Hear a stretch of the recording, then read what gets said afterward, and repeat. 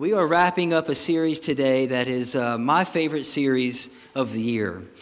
For many reasons. We call it Survey Says, and it's my favorite series because I didn't pick it. You got to pick this series. And so every Easter, if you've been to one of our Easter services before, we have a survey that we hand out. And on that survey, there's questions. And one of the questions is if there's any topic in the Bible, what would you like to hear taught on? And it doesn't even have to be in the Bible, any topic at all. And so today, I'm going to just go ahead and be a little transparent. I actually put this topic down because I need help in it. And it was parenting. I did parenting in our UFOs reel. So that was my two big, but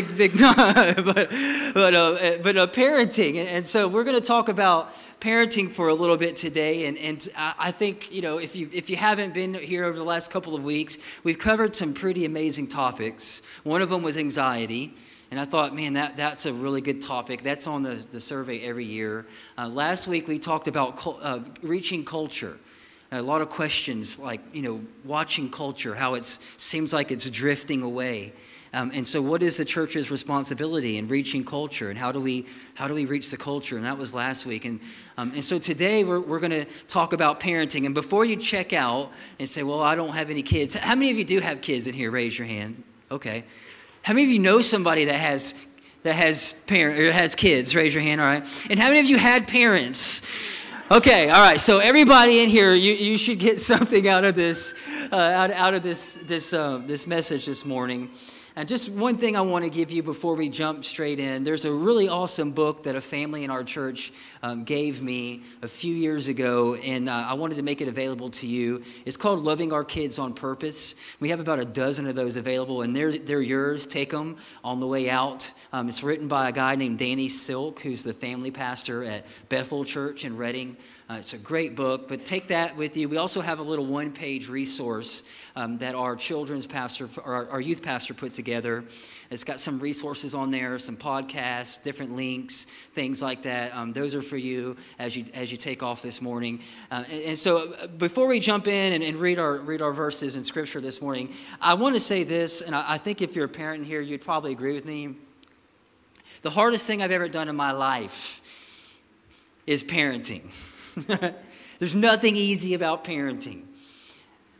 And when Caitlin first got pregnant and we were getting ready to receive this new child into our life, I was really scared.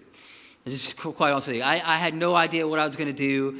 When we took Asa home, honestly, I didn't when they gave us our son in the hospital. I thought I think we should stay a few more days. You know what I mean? I don't know. How are we going to keep this thing alive at the house? We got all these people coming in the room every hour, checking on him, doing all kinds of stuff. And I'm like, I was intimidated for him, honestly. And it was scary. And so I read some books. I asked them, do you have a book recommendation? And somebody recommended me this book that I didn't read. And it was by this guy's got more PhDs than a thermometer, and I looked at the back of the book and I Googled the guy and I thought, okay, let me see what this dude's about, and I read and I found out that he had no children, and so I want to just say that right out of the gate. I think there's a lot of people that have a lot to say about parenting. You've probably seen them at restaurants and on planes. Oh, I'd never let my kid act like that. Really? I wouldn't give my kid a phone. Do you know what that's doing to their brain? Well, I wouldn't say things like, well, just do it because I told you so. I'm the boss. Well, first off, I think if you don't have kids, you really don't have a clue. And so this guy that wrote this book on parenting that never had any kids, I didn't read it. I said, don't give me advice on parenting till you get in the arena with me, all right? Come on, somebody. If you haven't been in it and through it. And the thing about children I'm seeing is that they're all different. And so I don't think there's just a right way or a wrong way, because every child is different and every child is unique. And so what I love about the Bible is there's a lot in there about parenting. There's a lot in there about children and how to raise children, how to be the best parents that we can be. And I would say, number one, I just want you to feel like you have a lot of grace if you're a parent in here this morning. I'm just so glad that God is merciful, and he's grace filled. And that he's not just sitting waiting on his kids, me and you, right, to act up so he can run in and discipline us. But I think God parents from a heart of love, right? I mean, we hear that God described that God is love, and so his number one priority is to love his children. And I think as parents, I would say, give yourself some grace. It's hard. It's so hard. And I want to give you a verse. I think this verse captures like maybe God's parenting style, Ephesians 5. That how does God love his children? It says, watch what God does, and then you do it. Like children who learn proper behavior from their parents. Mostly, what God does is he loves you. Keep company with him and learn a life of love. Observe how Christ loved us. His love was not cautious, but it was extravagant. He didn't love in order to get something from us, but to give everything of himself to us. So love like that. That's a good verse. I think that's a really good verse. And so I've been trying to wrap my head around today on what to share, because I am in the laboratory, y'all, and so I'm always asking questions and trying to learn. Asa, my son, he's 6, and he's pushing the boundaries on a daily basis. And so I am by no means a master here. I am trying to just share out of what I'm experiencing now. And a few years in youth ministry, I think that's helped some too. And I know the teenage years, things change. And so as they grow and they go through different stages, but I want to take us back to the first mention of parenting in the Bible. I think there's something valuable about the first mention. And so God's first children. And most of us know that story, more than likely, but I want to look at it a little bit differently this morning. It's in Genesis 1. And so we know that when God, created the earth and all this great stuff that we get to enjoy, he created Adam. And one of the questions that I haven't been able to answer, was Adam a baby? Have you ever thought about that? Right? The first human, was he like a little baby? Or was he like, adolescent years? I don't know. I'm thinking he was an adult because God gave him stuff to do right out of the gate when he created him. But I want to look at how God parented his first children. And there's 5 specific things that God did for his first children, Adam and Eve. Five specific things when we read Genesis 1, 2, and 3. After he created Adam and Eve, there were 5 primary things. And I think that there's some good stuff in that. And so Genesis 1, the first thing he did, he says he created mankind in his own image. In the image of God, he created them, male and female. And then God blessed them. And he said to them, be fruitful and increase in number. Fill the earth and subdue it. Rule over the fish in the sea and the birds in the sky, over every living creature that moves on the ground. And so the first thing I see there, I feel like that God did when he created his children, is he gave away some of his authority to them. It was his earth. It was his fish. It was his animals. It was his sea. He's the creator God. He created. So here is the creator giving away his authority to his creation. And I think the easiest way for me to remember it is that God gave his children control. He gave them control over some things. And then by doing that, because there's nobody who would be able to rule the earth better than God, right? I mean, if you think about it, it's his creation. Like nobody knows an Apple phone better than the guy who made the Apple phone. And I think it's the same way with the world we live in. God created this beautiful planet. He knows it better than anyone. But in that moment, in Genesis 1, the first thing he does is he gives away some of his control and he gives it to his kids. Now that's unique. He doesn't tell them how to dress. He doesn't tell them what to do. He just blesses them. He says, here's this beautiful planet. There's all this cool stuff. And you know what they did? They ran around like little hippies. They didn't wear clothes. You read your Bible, right? They were barefoot. They just ran around in the garden all day long, like eating fruit. They were the first hippies. Come on. I mean, think about it. Like we know they didn't have clothes. We know they just kind of sat around and had talks with God every day. And they walked around in this beautiful paradise creation. It was like God just let them do whatever they wanted. They enjoyed it. They enjoyed being with God. To go back to that day, right? And unfortunately, we're not in the garden anymore. But I think there's something to that. Like how focused should I be on controlling my kids as a parent? That's something I struggle with. Because I've said this. I've asked Asa to do something, my son, and he asked why. And I just said, because I said so. I'm the boss. You ever said that? Don't raise your hand. Right? It's okay, right? I don't know why. I'm just saying it because I'm the boss and you should do it, right? Because I'm in control here. This is my house. I pay these bills, right? You like a roof over your head, food in the cupboard, in the fridge. Just do it. But God, he kind of took a different approach. Took a different approach. He gave them control. He gave them control over some things in paradise, in the garden, and he gave them control over themselves. He didn't dictate what they did or what they didn't do. 2 Timothy chapter 1, verse 7, New Testament, it says God hasn't given us the spirit of fear. What has he given us? The spirit of power and love and self-control. And I think one of the greatest things that I can do as a parent that I'm trying to do is help my son figure out how to make decisions on his own to where I'm not making them for him. To give him responsibility. To give him control. We bought a dog. I could tell you some crazy stories right now about what has happened with our 6-year-old and that dog. So he doesn't have full control over the dog yet.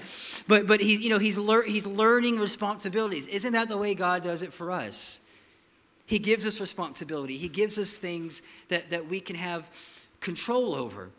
And what I'm finding in my life that's the hardest thing to do is not so much controlling my child, but controlling my emotions when it comes time for discipline. Right? Because I think a fast track to discouragement and anxiety and just a frustrating life is when we try to control somebody else. And unfortunately, the way God set it up is he set every person up. He gave away a part of his authority. He says, I'm giving you free will. You have the ability to choose. You came to church this morning. Nobody made you. Maybe they did. I don't know. You can pick the job you want. You can pick where you want to work. You can pick where you want. You have all this freedom in your life. And so part of my responsibility as a parent is not so much to take control from my son, but to help him make the right decisions and to realize that there's responsibility and there's consequences for his actions. So he gave away some of his authority in the garden. God gave these hippies control.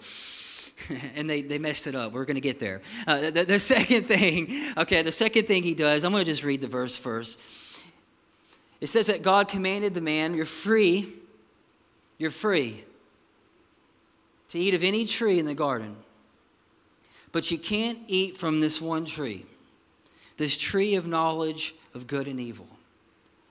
So God gives away control, he gives away part of his authority, and then he puts a choice in the garden. Think about that for a moment. Satan didn't put the tree in the garden. That's a bad tree, y'all. It caused a lot of problems. We are still reaping the benefits of that decision. Thousands of years ago. I mean, that tree. I mean, it's kind of like, I've been thinking about this a lot, and it's confusing. Why didn't God put some bodyguards around the tree? Or put the tree on a mountain where he knew they wouldn't go? Or put the tree underwater? We still don't know 80% of what's down there. Put it somewhere else to where Adam and Eve can't get to it. But you know what he did? You know where he put the tree? Right in the middle of the garden. And then not only did he do that, he made it attractive to them. Now, the devil didn't do that. Now, couldn't he put some spikes on the fruit or make it just taste gross or something to keep Adam and Eve away from the tree? But he didn't do that. He puts it right in the middle of the garden. He sticks it right there, and it's pleasing for the eye. It tastes good. And he does that because I believe he wanted to offer his children choices. Because if you don't have a choice, there's no way to love somebody fully if you have no way to choose that. You can't legislate love. You can't force someone to love you. And that's a dictatorship. That's communism. That's evil. That's bad. And so God had to put a choice in the garden for his first kids because he wanted a love relationship and not a law relationship. He wanted them to choose him every day. He wanted Adam and Eve, to be in this relationship with them. And so without the freedom to be able to choose this tree or not choose this tree, they couldn't fully love God, their Father. And so I'm seeing now with my son, without the freedom to choose if he's going to eat his vegetables or not, or do his homework or not, right? Without the freedom to be able to choose these things, it becomes really hard for that love relationship to stay connected. We're in a struggle right now with homework. It's a struggle. He doesn't like doing homework. I didn't like doing homework. It's hard for me to try to make him do homework because I didn't like doing homework. You know, it's one of those things. Can't they get it all done at school? You know what I mean? They're like 8 hours a day. Can't we just wrap it all up? And so a couple of days ago, you know, Caitlin and I we're the tag team in the homework talk here, and he didn't want to do homework. And so finally, I just said, you know what, Asa, it's cool. Don't do your homework. But if you don't do your homework, you may have to stay in first grade another year. He said, what? I said, no, don't worry about it. Just don't do it. Just take it. Just it's cool. I'm not worried about it. You shouldn't be worried about it either. But there's a good chance if you don't do your homework. Actually, the teacher said if you don't do your homework, you're going to have to take the whole class over again. So he started, I could see the little, light bulbs going off in his head. You know what he did? He climbed up in that chair and he done his homework. And so what do we do as parents sometimes is we try really hard to eliminate the option for our kids to make poor choices.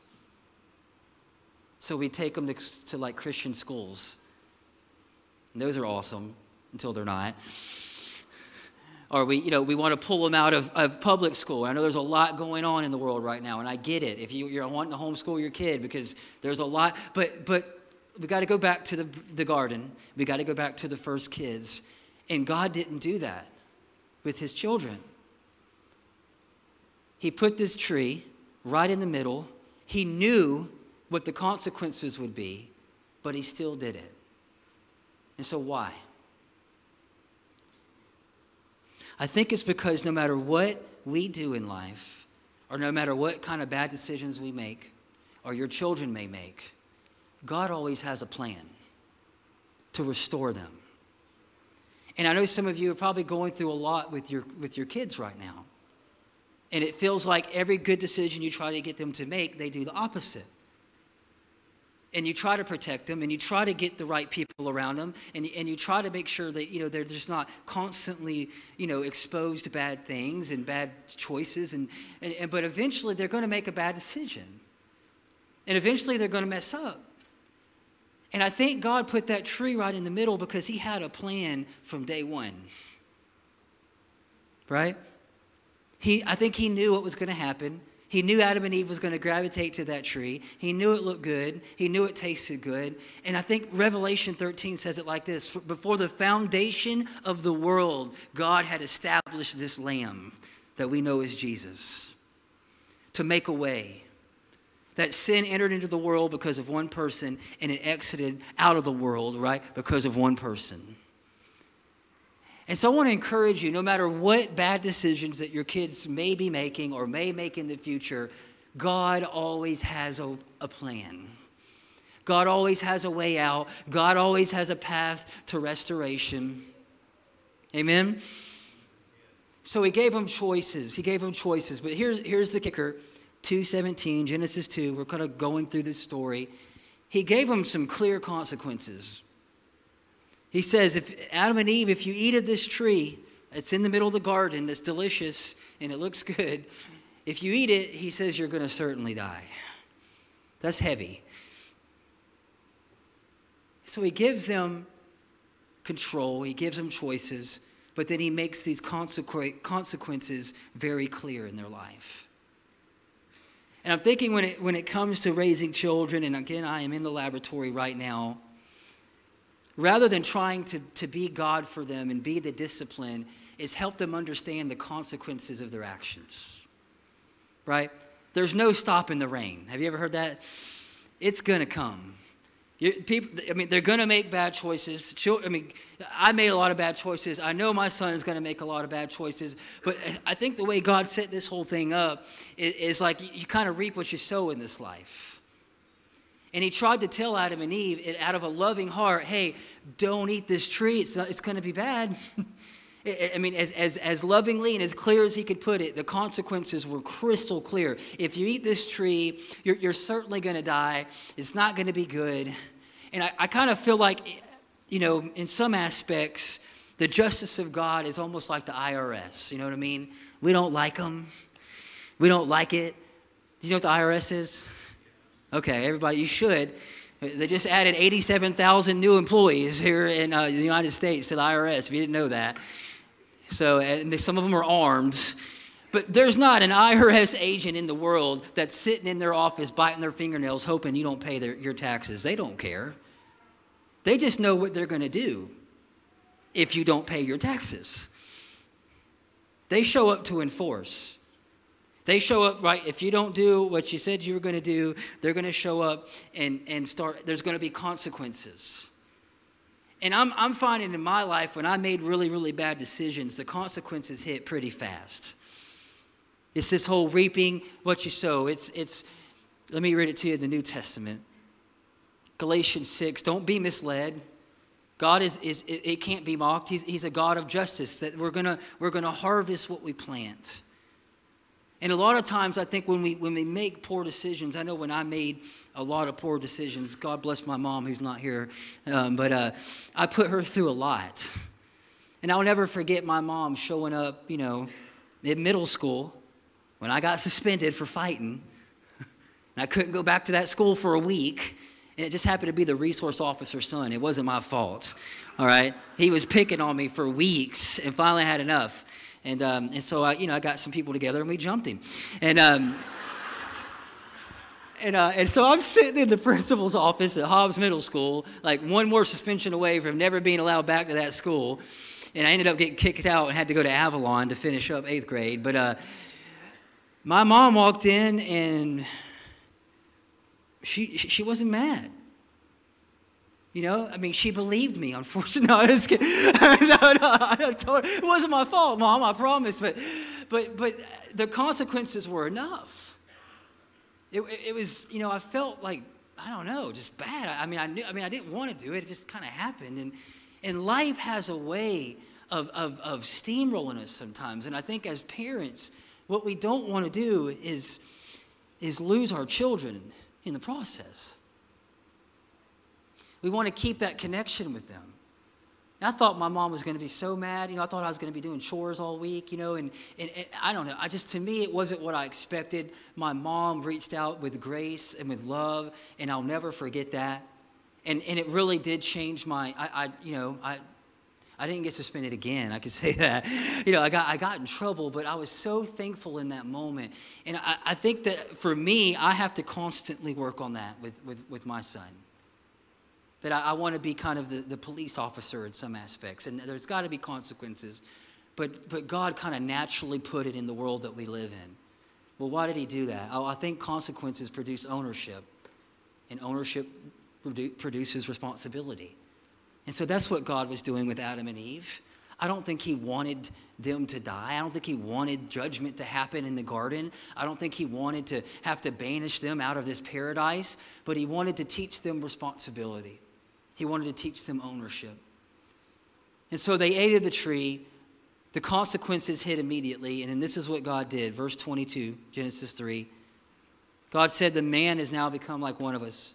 He knows good and evil. He must not be allowed to reach out his hand to take also from the tree of life and live forever in that fallen state.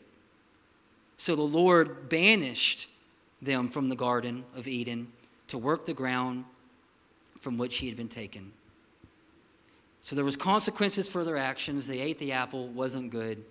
And so this is what God does out of a loving heart. He puts up constraints. He says, okay, you like this tree. It's tempting you. Maybe he underestimated the enemy. I don't know. but a loving God out of a heart of love. It wasn't Adam and Eve, I don't trust you anymore, and you're not allowed back in here. It was Adam and Eve, I don't trust this enemy that's been unleashed in the earth, unfortunately. And he's slithering in and he's taking freedom from you. And he's causing you to do things that are unhealthy. And he's causing you to do things that are not in your character, not the way I created you. And so I'm going to put up some healthy constraints. And I think that that's a good thing. I think that that's out of a loving heart as parents. When we see that there's an enemy coming in and robbing life from our children, we want to put up constraints, right? We want to put up healthy boundaries. We want to put up fences. We put up fences around the things that we love. And it's not to keep them in. It's not a prison. It's to keep the bad stuff out. And so the constraints are all going to be, depending on what kind of enemy you're trying to keep out, right? Because I think maybe some children need a little taller fences. I had barbed wire around my fence. I had surveillance around my fence, and I still got out. Come on, and it still got in. But it was good. Like, we need these healthy constraints, and we want to help our children that way. Not as, hey, we're punishing you because you're bad. It's no, there's a real enemy in this world, and he wants to steal, kill, and destroy from you every day.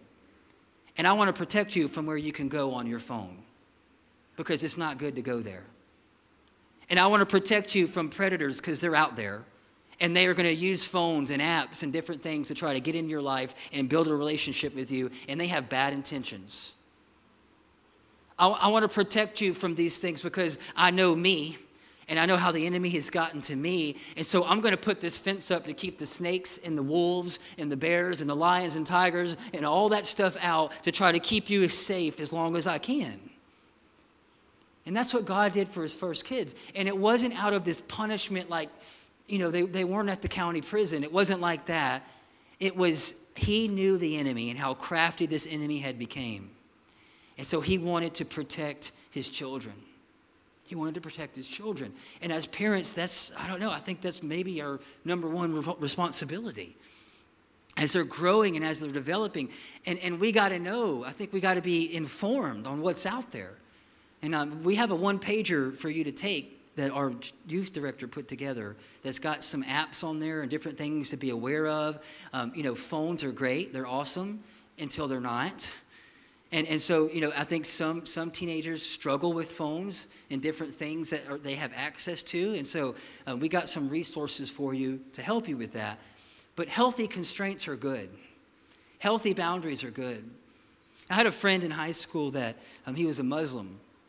It was before I was a Christian, and I used to go to his house, and we'd hang out, and it was weird. Like, I didn't quite understand Islam or anything about Islam. And I remember his parents, they would send money to the Middle East. They still did animal sacrifices and things as part of their religion. And then when we were still close friends, I became a Christian my senior year of high school. I still went to his house. He had the Quran. I had the Bible. And so he was telling me about his religion, and I was telling him about my religion, and he started reading the Bible. And I'll never forget this question he asked me. He said, I've read your Bible. He was way smarter than me. This dude's like a software engineer now. Genius. He says, I'm reading your Bible, and is it the same God in the Old Testament as the New Testament? Because the God in the Old Testament's mean. Like if you messed up, he showed up hard and heavy. The swift wrath of God came down in the Old Testament. And he said, and then I'm reading what you call the New Testament, and it's God is love. I didn't know what to say. I still kind of don't know what to say. But I think in the Old Testament, it was an outside-in type of religion. That God, that the rules were all external. It was outside focused. It was the 10 Commandments. There's 613 commandments in the Old Testament, like crazy stuff. You couldn't wear certain clothes made out of different garments. Certain diets, things that you could eat, things that you couldn't eat. It was an outside-in focus. They were very religious. They were very, they knew these laws and these commandments, and that was God's approach, I think, in the Old Testament. Well, the New Testament's a little different. God says this, Hebrews 10, this is this new covenant I'm making with you. says the Lord. I'm going to put my laws in your heart. I'm going to write them in your minds. That wasn't so 6,000 years ago. They had the law. That's all they had. But now we have this thing called like a conscience. And we have the Holy Spirit. And I think when it comes to constraints, one of the greatest things I can do to help my children walk this life in freedom is to listen to that voice.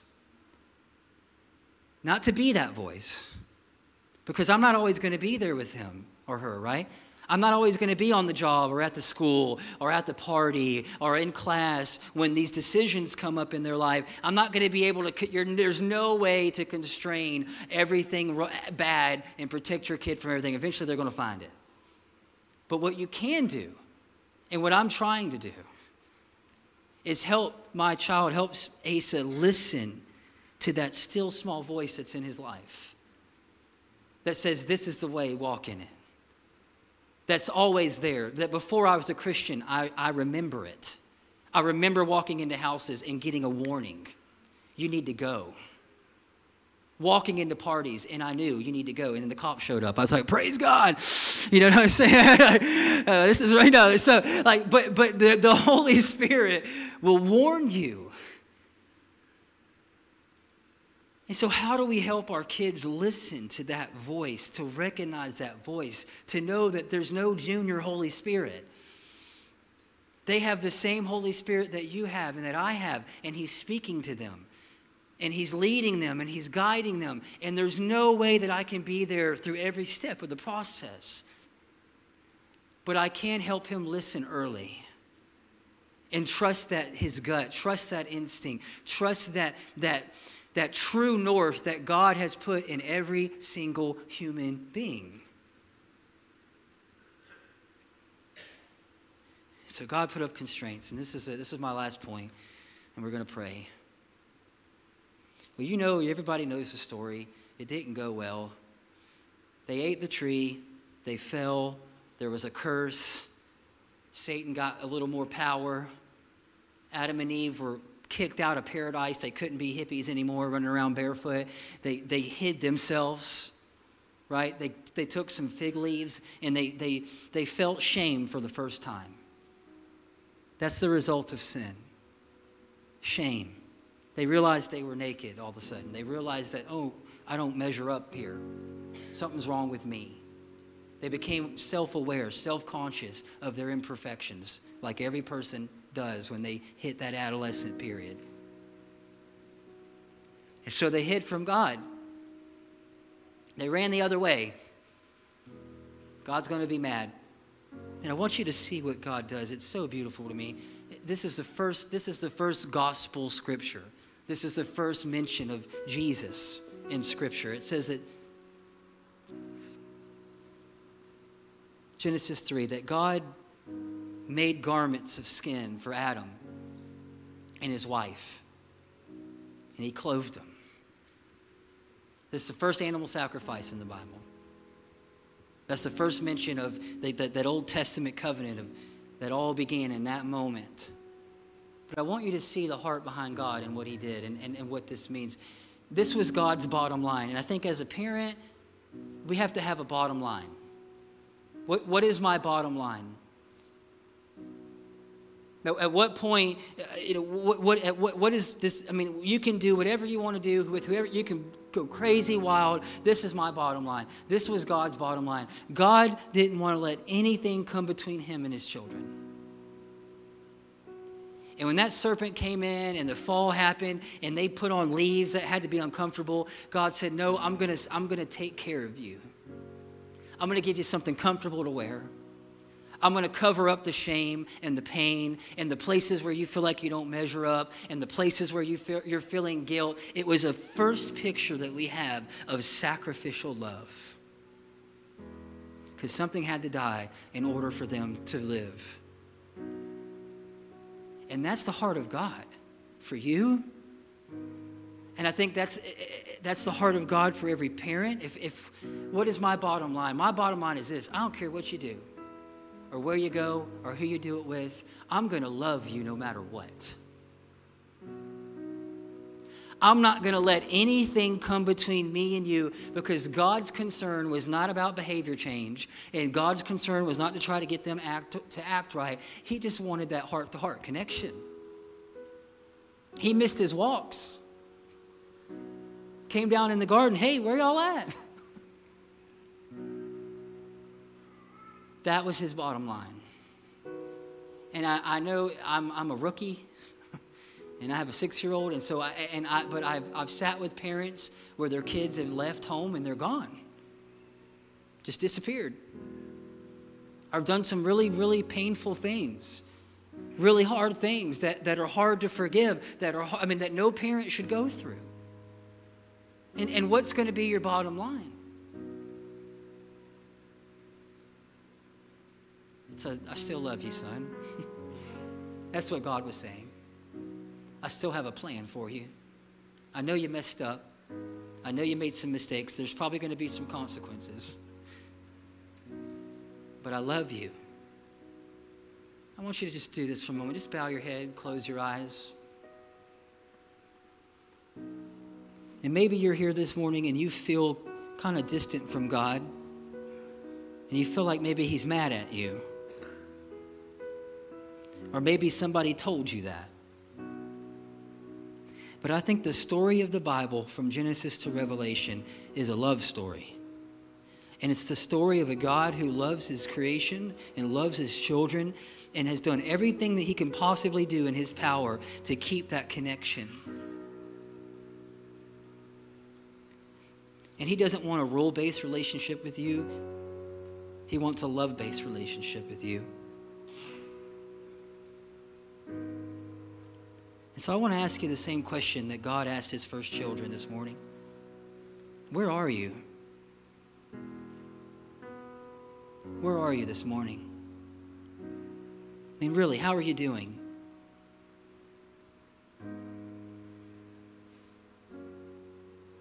Are you feeling discouraged? Are you feeling depressed? Where are you? Do you feel distant from God today? Do you feel like you've made so many mistakes that there's no coming back to him? Where are you? And I want you to know, no matter where you are, God is waiting with open arms to love you, to encourage you, to embrace you, to bring healing to your life, to bring healing to your family, to bring healing to the areas of your life that you're maybe hiding right now. And so, Holy Spirit, we asked that you would move in the hidden places of our heart where we're hiding from you. Search our heart. Lord, bring us back to that heart-to-heart connection with you. Bring us back to that place of relationship today. It's never been about rules. It's never been about attending or checking a box. It's always just been about your heart. God wants your heart. And so, Lord, we ask that you would draw us closer to you today. Remove any barrier that may be in the way. Lord, we just believe you moved heaven and earth to give us this opportunity to know you. And so if you're here and you're saying, I feel far from God and I want to be back close to him, just slip your hand up. I want to pray for you. Just slip your hand up. I want to be back close. God bless you. Thank you. I want to be back close to him. I'm hiding, I'm running. I want to be back close. Thank you. Thank you. Lord, I pray for every person, every hand that went up. Lord, draw them closer right now. God, let your Holy Spirit, your healing balm, God, work in their heart and in their life. God, we thank you so much for your Son, that you sent him so that we could come to you boldly, forgiven, redeemed, and restored. And we just give you all the praise in Jesus' name. And everybody said amen.